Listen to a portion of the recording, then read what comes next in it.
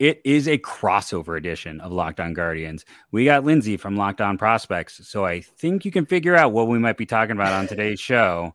If you can't, I'm a little worried for you, but I am not worried about this Cleveland Guardians farm system on today's Locked On Guardians.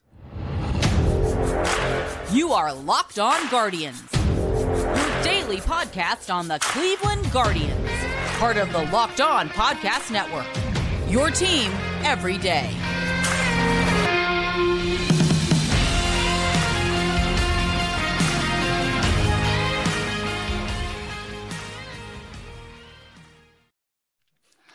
Hello, everyone, and welcome to Locked On Guardians. I want to thank you for making Locked On Guardians your first listen today and every day, wherever you get podcasts. It's also thank you to anyone listening for Locked On Prospects and for making that your first.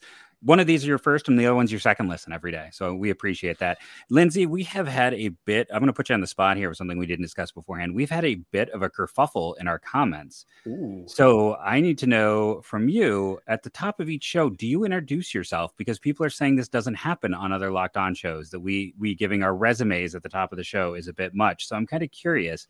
It's what we're supposed to do, right? I not only introduce myself, I say the exact same thing every single time. Yes. Okay. So I wanted to make sure like I wasn't in some weird vacuum. I swear this was our approach. All of us here are people who love prospects. That's just something across the board. Obviously, you know that if you listen to Locked On Guardians, and you know that just from Lindsay's show that he hosts. I've done a lot of crossing over with Lindsay, especially the way to the draft. If you missed any of that, well, I'm sorry. That's your loss. It was some great stuff. And we'll do it again next year. It was fantastic. Yeah, we had a lot of fun on draft night. I guess we'll do the introductions then, just to annoy like the 5 people in the comments who are really going wild about this. So I'm Jeff Ellis. I've been the host of this show since it started nearly 900 episodes ago. Used to write a bunch, don't so much anymore. Justin, I'll kick it to you. We'll go clockwise. Okay. I'm Justin Ladd. I've been the co-host of With You, Jeff, for, I don't know, we're going on 8 weeks, 9 weeks now. I've lost count. It's been good. I'm currently the managing editor at GuardiansBaseballInsider.com. Freelance for the Willoughby News Herald and the Lorraine Morning Journal, covering the Guardian system as well. And then before that, I also wrote at a bunch of places that are still in existence today, despite my better efforts to tank them. No, they're really good sites, and you should go check them all out because they still exist. They still do great work covering the Guardians. And for the Guardians listeners on here, I'm Lindsey Crosby, host of Locked On MLB Prospects. I'm a baseball writer and podcaster. I actually freelance with Sports Illustrated, writing about baseball. And obviously have hosted this show now for coming up on a calendar year. My first show was January 5th of last year. So coming up almost a full year of Locked On MLB Prospects. And you're an Auburn writer, right? Isn't that some of your writing as well? Or are you not doing that? No. I cover Auburn baseball. And then I'm also now writing some about professional baseball, about Major League Baseball. So kind of expanded a bit from just covering college to now covering, obviously, the thing I talk about as well, able to write it down and get paid, which is nice. Yeah, we get a lot of feedback because we talk about college baseball. So I thought I would throw that out there for some of our fans of college baseball to know that that's another person who they can go and get some great information from. And it dovetails well with prospects because obviously a lot of your prospects come out of the college ranks. And so a lot of the guys that we talked about for the draft, and when you and I were giving sleepers in the draft, it's guys that I had seen in person covering SEC baseball. And so that makes it nice as well. It just kind of gives me a knowledge base going into the draft. So you have Tanner Burns, number 1 in the system, right? That's how obviously he's my favorite. He still has maybe my favorite quote ever, where it was like, I believe it was him, where he was an Alabama fan. And he's like, yeah, I'm an Alabama fan, but I'm an Alabama fan. But if I wanted to get good, I had to go to Auburn. He just buried the Alabama program. It was one of those comments that sticks with me to this day.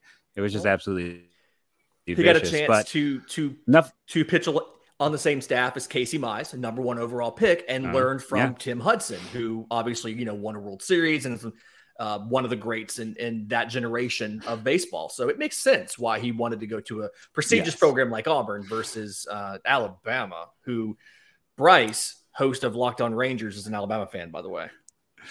There's Spencer Turnbull. He pitched well. I'm sorry. No, you're good. I'm Craig Kimbrell's a Bammer. It's fine. Yeah, there's a few. I loved the guy 2 years ago. I'm blanking on, but enough about guys who aren't with the Guardians. Let's start off with yesterday's trade. Jones for Brito. I think if you're a prospect nerd, might have been the most interesting trade of the day. I saw a lot of people kind of jump and dig, and we went in depth. I see a lot of people in our comments still being like, why don't they like him anymore? Is it what's wrong? And again, I want to reiterate what we said yesterday. It's not a matter of like or dislike. And this team they are one of the hardest teams to trade with because they set a value and they stick with it and they don't come off of it. So they really like Brito. And two, it's just a change in how they view hitters. They want contact guys. They do not want swing and miss. So it's not a matter of Nolan Jones not being good or them not liking him. It's they don't like that profile. Full stop anymore. And if you've watched Moneyball, you'll remember the thing that the actor Brad Pitt says, and he goes and he says, like, do I care how he gets on base? The Guardians want you to get on base. It's more reliable to get on base if you have good contact ability and you're not a 3 true outcomes guy than if you're somebody like Jones who may hit a home run, but you're probably going to strike out. They would rather they want the guy who will get on base. That's what Juan Brito does. He gets on base. Now, what his game looks like long-term kind of depends on how he develops. But low A, 100 games this year, 286, 407, 470. That is a Guardians minor league stat line if I've ever seen one. Yeah, it is. And they did. That's a good one. I'm glad Jeff brought up the point about them setting their value because there was a lot of people yesterday who were upset about, that's all they could get for Nolan Jones. Cleveland, I'm sure, did their legwork. I know they did their legwork. I don't know if they were having conversations with anybody else about moving Nolan Jones, but the fact that they talked to Chris Antonetti did a conference call with reporters today and talked about why they liked Brito and why they made the trade. And it just, the top factor was he didn't fit on the team anymore from a defensive standpoint, that they didn't see his path to playing time with re-signing Jose Ramirez. They had a lot of other outfielders they liked. We talked about this yesterday, Jeff. They showed their hand a little bit by calling up Will Brennan after Oscar Gonzalez got back and Jones was not on the roster anymore back in AAA and didn't quite fit there anymore. But they targeted Brito to a point. I mean, they had to add him to the 40-man roster. They made the trade full well knowing they're going to have to do that. And it's not like they didn't assess his value elsewhere. And when they have a value on a guy, any guy, their own guy, somebody else's guy, if they don't get the value, they don't make the trade. They wait and they wait and they wait. That's why they're such a hard team to deal with. That's why they're a hard team to be a fan of in the winter, because of how much they wait for the snow to fall and get cleaned up before they go in and they grab whatever's out there still. But that's a really good point that they set their value and they don't really value the skill set anymore. I mean, Jones didn't have a problem getting on base. He walked a lot. He was a 3 true outcome hitter. And Cleveland does have an issue, Jeff, I know you will say, with like the Amed Rosarios, the Tyler Freemans who don't walk. They try to get on base by hitting. They don't walk. They have to find a way to balance that out at some point. But I don't know. Brito does have a good skill set to go along with that. And I think they just figured that Jones's skill set is not one that fits in anymore. And look, the draft guys have changed. The farm director has changed in the last several years since Jones was picked. So philosophies have changed too. So that leads to a different way of shaping the roster. Definitely. And I do think they need more power, and I do think they need more walks. And if you're looking at it that way, the one thing you say is Brito walked a ton. Mm-hmm. So that is that thing. I mean, right now, one of the big problems, everyone was focused on power. And yes, they could absolutely, they missed Franmil Reyes being the Franmil Reyes of old. But the other, I think, equally almost valid issue was the lack of walking, the lack of patience at the plate. They would hit into, Rosario was the king of the double play. He was DP king. And it was just all year for him doing that while hitting in the 2-hole. You had Oscar Gonzalez, who I think breaks out in hives after every walk based on what we've seen in the majors and the minors. He did improve in that area, but it's like that's up and down. So it is kind of interesting. In some ways, they're like anti-Moneyball. It's like this 1980s view of make contact. All that matters is make contact. make contact. It's a very interesting approach. I don't know how sustainable it is in a way, because again, listen, people are tired of me talking my concerns about Oscar Gonzalez. Can he stay viable with that approach, and things like that? But it's going to be driven. They can make this work because Andres Gimenez, he's going to regress, but he showed enough that I think we can all count on him being like a 3 to 4 win player going forward. Steven Kwan looks like a 3 to 4 win guy going forward. Jose Ramirez broke his thumb in June and was still a 6-win player nearly. Tore a ligament on top of it. It's unbelievable. That shouldn't happen. It's absurd. And then you got Terry Francona, and people get mad at me for discounting him. And again, I'm not discounting Terry Francona. I think it's hard to judge what a manager does, but he's clearly awesome at what he does. So I think they have those pieces offensively to help carry them, but I still don't know, unless it's Valera, who's not going to start the year at the team, or unless it's a trade. I'm not sure how they're planning to get this lineup improved, or if it's just going to be sending out the same group and hoping they get the same results next year. Why don't we take this break, though, since we're a little bit in, and come back and talk about maybe some trade ideas, some traded players that could help this team, throw out some offers, get an outside opinion, since fans have been loving the trade pieces, all on today's Locked On Guardians / Locked On Prospects. And our first sponsor today, I just had my Tanga SharePoint not load, are our good friends over at BetOnline. And what I always say about BetOnline is that they are one of our Mount Rushmore sponsors. They have been here one of the longest times, one of our most consistent sponsors.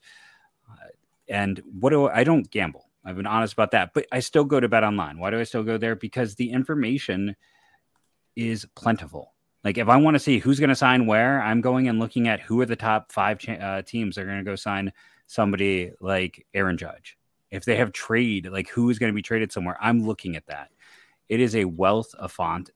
I don't think that's a thing. It is a font of information, a wealth of knowledge.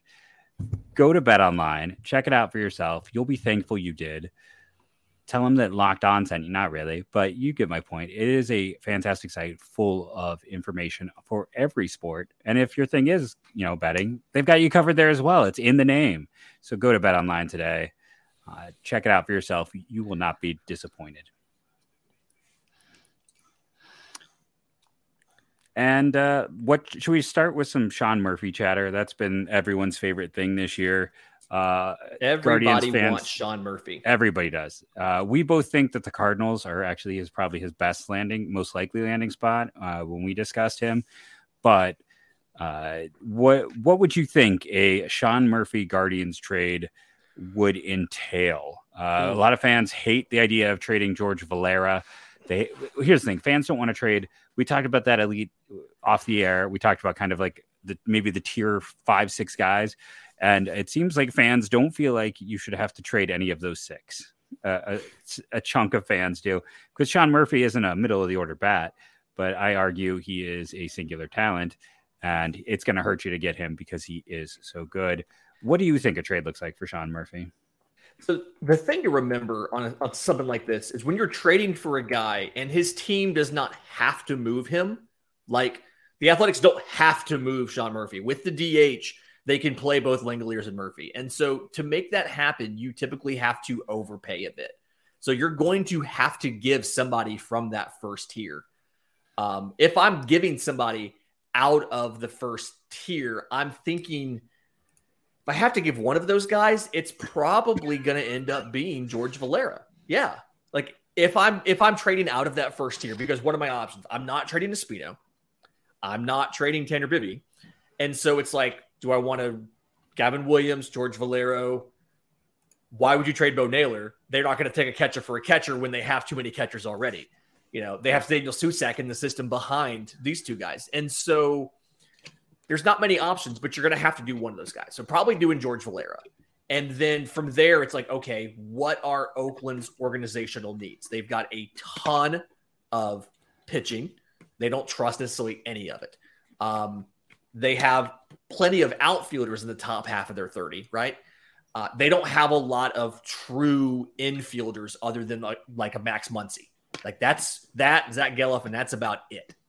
And so I'm probably finding one of the mid-range position players, maybe an Angel Martinez, maybe a Jose Pena, trying to, Angel Janau, one of the Angels, sending one of those guys over there, seeing if that plus another piece, maybe Jowinsky Noel, maybe a pitcher. Maybe they want a pitcher like a Parker Messick or somebody newer. Not quite sure, but I'm looking at one of the top tier, one of the second tier position players, and then probably a third tier pitcher is my package for Sean Murphy.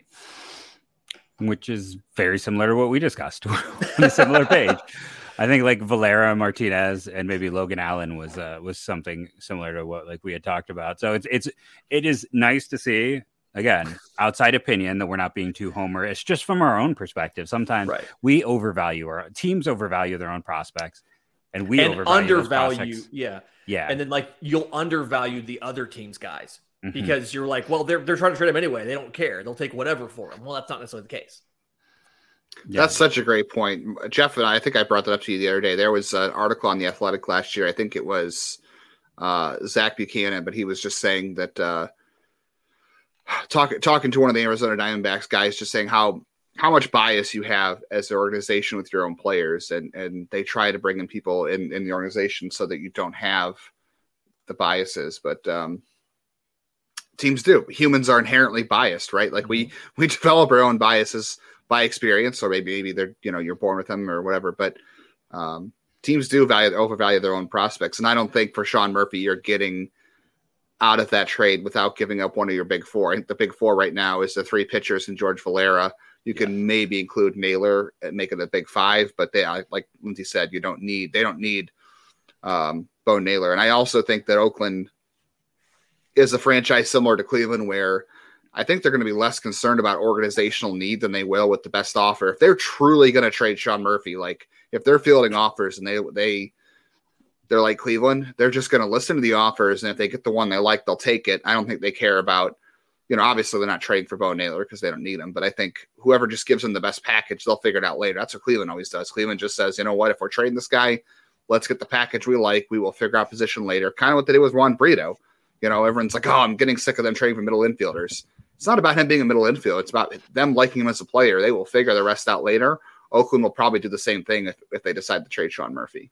And like, honestly, if Oakland loves Bo Naylor, there's nothing to stop them from saying they want Bo Naylor, because he could very conceivably, with his athletic profile, move to an outfield position. Like if they believe the bat plays, like if they're in a situation where they think that his bat has a better chance and the athletic profile is there, because we know there are some people who do not like Valera at all, who think he's never going to be able to hit the low pitch. That's come up. So like if they're like, no, we'd rather have Bo Naylor, it could still happen just because of his general athleticism. So yeah, I think they'll just take the best package, and we don't know what it'll be. Like we've seen Oakland, I think last year, it was a conventional trade for Olsen, but some of those other trades for Bassett and Montes, I think for a lot of people, they thought that they were unconventional or different.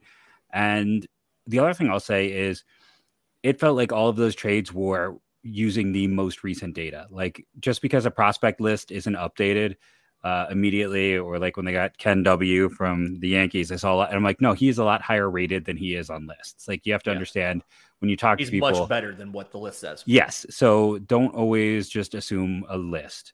Again, the people who make that list, I did that once. It's an impossible job. I have no idea how anyone does it and doesn't go insane. It's a really hard thing to do.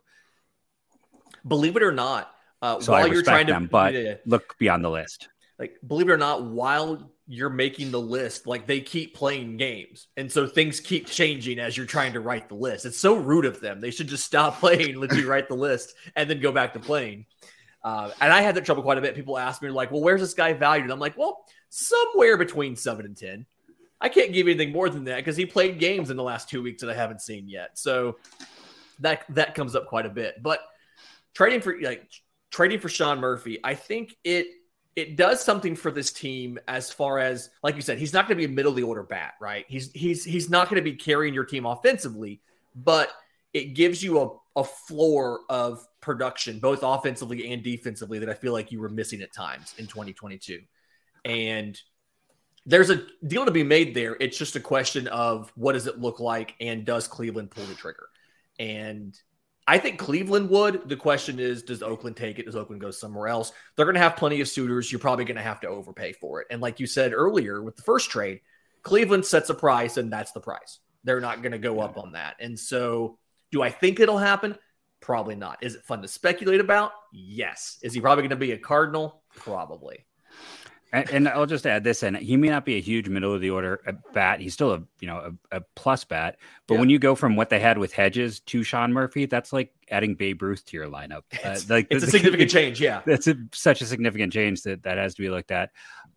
Let's throw to our next break. We'll come back to maybe one more little trade discussion. Then we're going to get into maybe some of our favorite prospects in the system, go a little more under the radar, have some fun with it on today's Locked On Guardians / Locked On Prospects. And our next fantastic sponsor on today's show are the good folks over at SimpliSafe.com. With SimpliSafe, Lindsay hasn't had the joy of hearing me go on and on about how much I love U.S. News and World Reports. That's where I picked how to get my car. That's where I pick every high-priced purchase. I use U.S. News and World Reports. And why is this so important?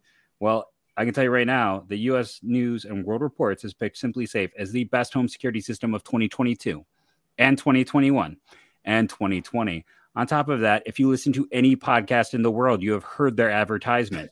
How can they afford to grow at that rate? How can they afford to own every podcast and advertise on them? Because they're a successful company that are very good at what they do. If you are looking into home security, and right now's the time, those Amazon trucks are everywhere. People are out grabbing packages more than ever, unfortunately, during the holiday season. That's just a sad fact of life. Right now is the perfect time to go and get SimpliSafe. They have 24/7 professional monitoring service that costs less than $1 a day, less than half the price of ADT's traditional professionally installed system. With the top-rated SimpliSafe app, and we all know how much anything like this is made or broken by app design. Stay in complete control anytime, anywhere, arm or disarm, unlock for a guest, access your cameras, or just adjust your settings. Don't miss your chance to save big on the only security system I recommend. Get 50% off any new SimpliSafe system at simplisafe.com/LockedOnMLB. This is the biggest discount of the year, so don't wait. That's simplisafe.com/LockedOnMLB. There's no safe like SimpliSafe. Okay. Go ahead. You lead us in then. Real quick to close the conversation on Sean Murphy. I was just curious looking it up. He is projected by Steamer this year to have a 118 weighted runs created plus, which I know some of our listeners are mad about the stats we use. We'll have to have a future episode on stats that we talk about, I guess. But basically 100 is average. Mm-hmm. Yeah. So Sean Murphy projected 118 this year by Steamer.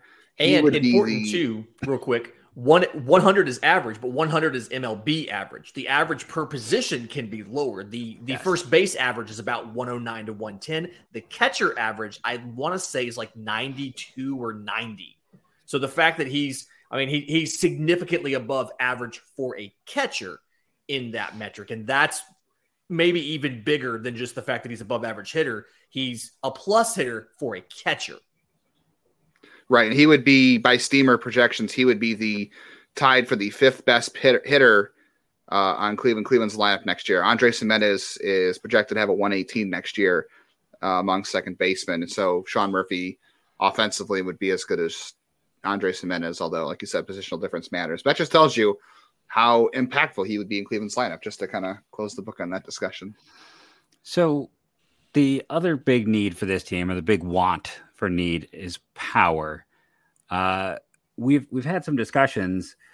I'm kind of curious. I'm gonna shoot ahead. We'll still do our Brewers talk, but one of the names that keeps coming up who has power, who could be on the move, is the idea of Hunter Renfroe. So we talked about the big trade of someone like Sean Murphy. I'm kind of interested. We haven't discussed Hunter Renfroe on the show yet. We're kind of saving our powder, as it were, for when we do a Brewers episode. But before we even do that, and we have some trades that we'll get to when we do our episode, what do you think a trade for someone like Hunter Renfroe is? When he is a rental, we just saw what Teoscar went for, who I think one can make an argument is, a more valuable player. Yeah. what do we think the overall cost of someone like Hunter Renfroe would be to just completely throw something in out of left field that we hadn't discussed before the show, as is my way? Yeah. I like to lob chaos bombs constantly. I think very obvious trade compensation for Hunter Renfroe would be Jackie Bradley Jr. that would be a 1-for-1 trade that you would make. There we go. We'll sign him and trade him. There you go. Just sign him and trade him. It's fine. Deal. I think it's like a $12 million option. They're not going to pay it. No. So something like Hunter Renfroe, like you said, it's a rental. You're looking at something lower, but it has to be. They don't have to move him, right? They can still keep him. And you mentioned that they have a lot of guys coming off of that salary in 2 years, and so giving them a mid minors pitching prospect, somebody that they can reliably think we're going to be able to call him up when we have a bunch of open cap space, and we're going to have a need. We have to lost some pitchers and going to need some pitchers. So my thought is find one of those tier 2 to tier 3 pitchers and lead the package with that, and then throw in a position player. So let me see. Especially after adding, especially after adding Carver, they have a little more depth at kind of that AA level too, just to throw that in. Something like a Tanner Burns and then a position player, somebody probably in the middle infield, I guess. You have a ton of them. I mean, Richie Palacios, maybe. It's 2 top 25 prospects.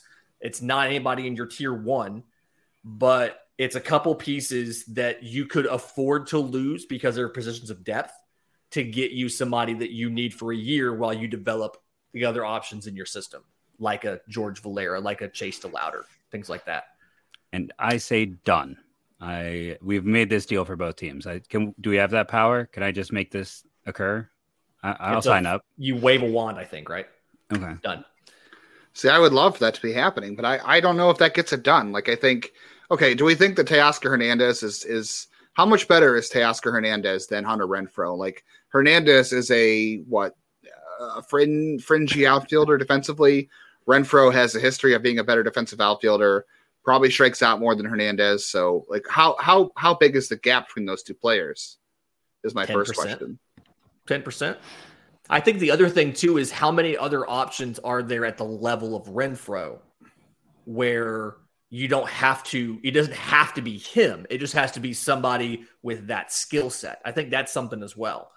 Offensively, Teoscar feels like he was a higher tier than Renfroe is, which makes him a little bit harder to get as far as find somebody to replace that power potential. So I'd say probably 10%. Teoscar's probably 10% better than Renfroe as far as what the package cost has to be. I think that the Brewers would probably value somebody they can put on their pitching staff this year. You know, they traded Josh Hader.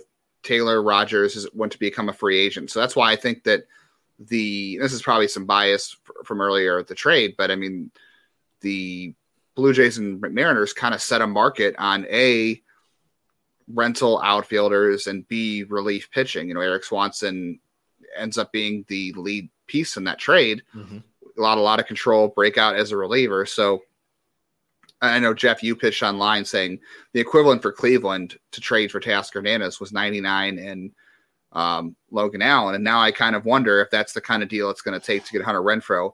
Maybe you don't need to throw 99 out there. Or maybe you need to throw, gosh, I don't even know who out of the bullpen you're throwing at that point. But I would say, like, I think Logan Allen ends up being a guy that has to go in this trade. Maybe a Hunter Gaddis or Xavier Curry, maybe even Peyton Battenfield, you know, to clear a guy that Cleveland couldn't protect, even though he might be a guy that can be picked up.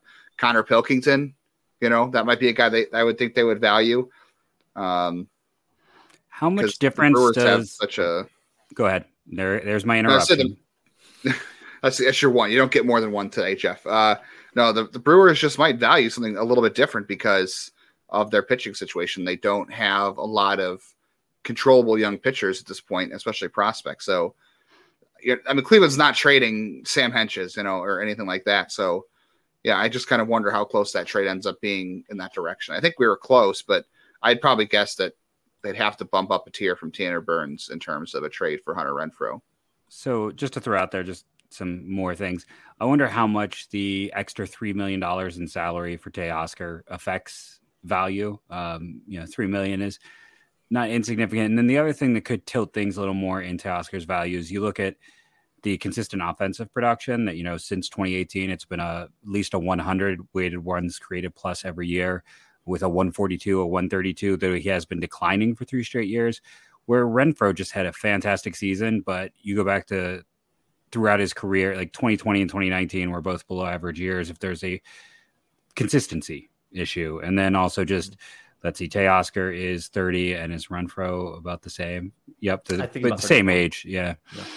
So he'll be 31 in January, but they're in the same range. So it doesn't, there's definitely some similarities. It will be interesting to see what happens there. I mean, we could, it's funny. I know none of us are Locked On Brewers, but I feel like we could all probably sit here and spend another 30 minutes discussing the Brewers outfield options, since they have so many interesting ones in the upper minors. Then make something like Renfroe work. We've gone long, and we're getting in trouble for going long, but I still want to do one more thing here at the end, because we have you, and I just want to do this with you. Who is, because I always ask people this question, and I think it's interesting to hear, who is your favorite prospect who isn't a top 10 prospect in the system, or who is might be in discussion for the back end? Who is someone you like in the Guardian system that's a little more off the beaten path? Who isn't, you got the big six, as we talked about, and then we know there's like DeLauder and Allen and Martinez are kind of like in that next tier. But, they have Ty Freeman. We get some discussion. Like, who's the next guy up?